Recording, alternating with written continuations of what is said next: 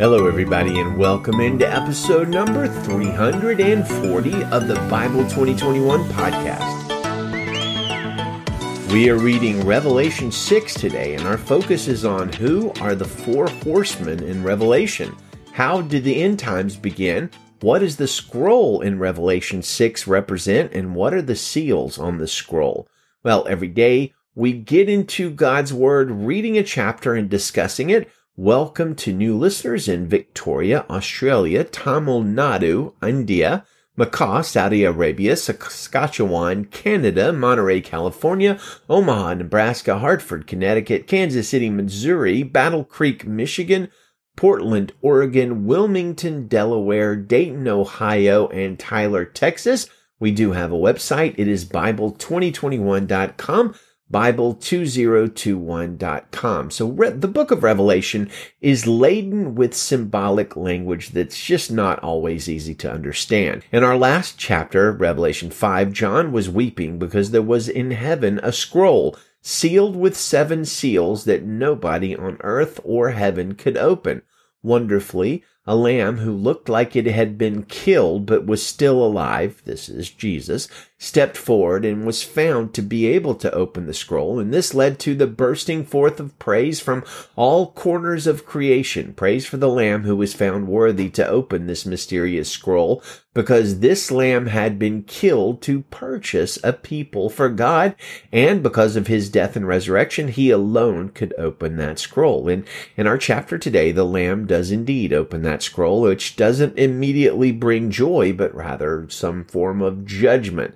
Actually, several forms of judgment.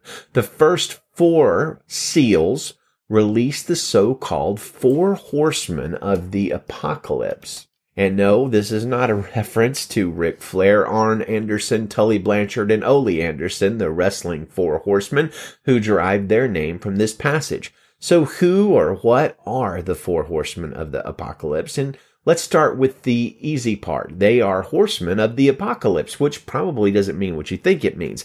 It sounds like a tough and scary and intimidating word. One thinks of the evil mutant Apocalypse in Marvel Comics, or maybe the scary planet Apocalypse in DC Comics, home of the villainous Darkseid, but the word has a much less sinister meaning. It means revelation or revealing, unveiling or disclosure or laying bare. The word apocalypse or apocalypsis in the Greek is actually the first word of the book of Revelation, and it's the same word that's used in Luke 2:32 to describe Jesus. He is a light for revelation to the Gentiles and glory to your people Israel. So these are apocalypse horsemen because they appear in John's Apocalypse, otherwise known as the book of Revelation.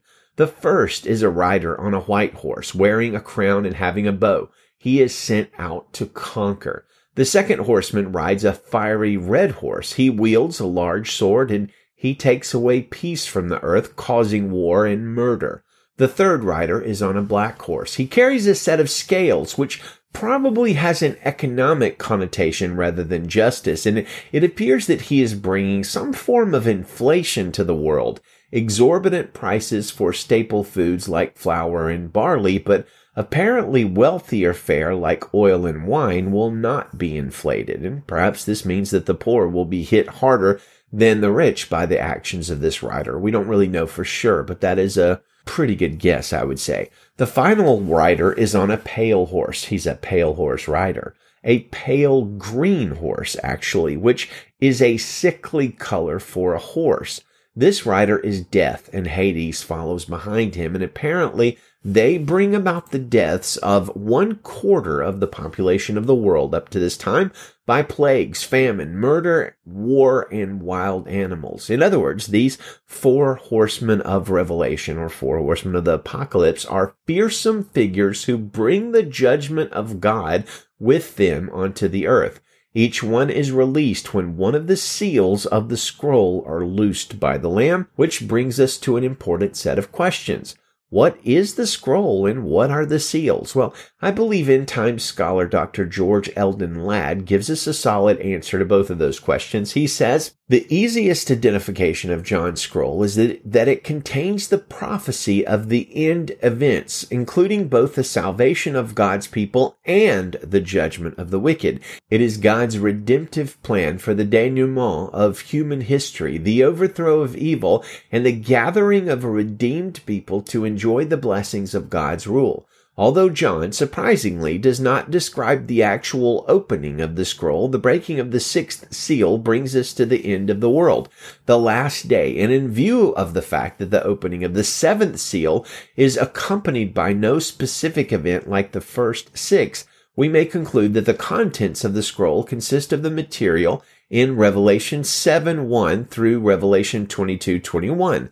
The events accompanying the breaking of the seals are not the end itself, but the beginning of the end, the events leading up to the end, while the contents of the scroll are that complex of events, both redemptive and judicial, which will accompany the end of this world and the introduction of the world to come. The details mentioned in connection with the scroll are all quite important. This scroll, like Ezekiel's scroll, was written within and on the back, and that wasn't a common practice in the ancient world, but it was sometimes done. Such a book or a scroll was called an apothograph. This represents the fullness of the divine foreknowledge and counsels of God.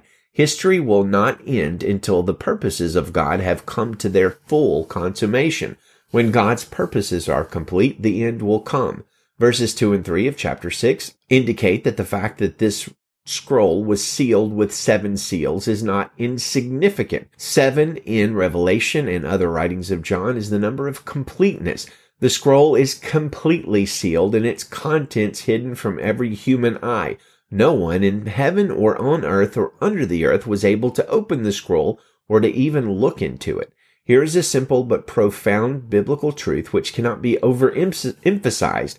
Apart from the person and the redeeming work of Jesus Christ, history is an enigma, a mystery. For centuries, since Augustine and his City of God, a Christian view of history as having a divinely ordained goal which was inseparable from the redemptive word of Christ has colored Western thought.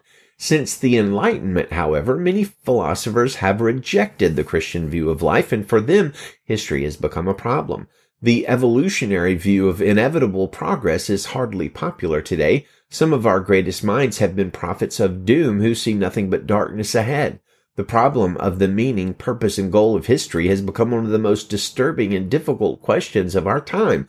The secularistic, pessimistic attitude even penetrates the thinking of Christian theologians, and one of them has written, "We cannot claim to know the end and goal of history, therefore the question of meaning in history has become meaningless." In the face of this modern dilemma, the fact that the scroll is so tightly sealed that no human eye can read its content is highly significant. Christ and Christ alone has the key to the meaning of all of human history. It is therefore not surprising that modern thinkers are pessimistic. Apart from the victorious return of Jesus, history is going nowhere. A most sobering thought for a most sobering chapter in a most sobering book of the Bible. Well, let's go ahead and read it. Revelation chapter 6, verse 1 in the Christian Standard Bible. "Then I saw the Lamb open one of the 7 seals, and I heard one of the 4 living creatures say with a voice like thunder, 'Come.' I looked, and there was a white horse. Its rider held a bow. A crown was given to him, and he went out as a conqueror in order to conquer. When he opened the 2nd seal, I heard the 2nd living creature say, 'Come.' Then another horse went out, a fiery red one, and its rider was allowed to take peace from the earth so that people would slaughter one another, and a large sword was given to him. When he opened the 3rd seal, I heard the 3rd living creature say, 'Come,' and I looked, and there was a black horse. Its rider held a set of scales in his hand. Then I heard something like a voice among the 4 living creatures say, 'A quart of wheat for a denarius and 3 quarts of barley for a denarius, but do not harm the oil and the wine.' When he opened the 4th seal, I heard the voice of the 4th living creature say, 'Come.' And I looked, and there was a pale green horse. Its rider was named Death, and Hades was following after him. They were given authority over 1/4 of the earth to kill by the sword, famine, by plague, and by the wild animals of the earth. When he opened the fifth seal, I saw under the altar the souls of those who had been slaughtered because of the word of God and the testimony they had given. They cried out with a loud voice, Lord, the one who is holy and true, how long until you judge those who live on the earth and avenge our blood? So they were each given a white robe, and they were told to rest a little while longer until the number would be completed of their fellow servants and their brothers and sisters who were going to be killed just as they had been. Then I saw him open the sixth seal. A violent earthquake occurred. The sun turned black like sackcloth made of hair. The entire moon became like blood. The stars of heaven fell to the earth as a fig tree drops its unripe figs when shaken by a high wind. The sky was split apart like a scroll being rolled up, and every mountain and island was moved from its place. Then the kings of the earth, the nobles, the generals, the rich, the powerful, and every slave and free person hid in the caves and among the rocks of the mountains. And they said to the mountains and to the rocks, Fall on us and hide us from the face of the one seated on the throne and from the wrath of the Lamb, because the great day of their wrath has come, and who is able to stand? Amen. A most terrifying passage, dear friends. Let's close with our Bible memory verse for the month of December, and let's say it together. It's Revelation 5:12. They said with a loud voice, Worthy is the Lamb who is slaughtered to receive power and riches and wisdom and strength and honor and glory and blessing. Amen. Good day to you, friends, and Godspeed.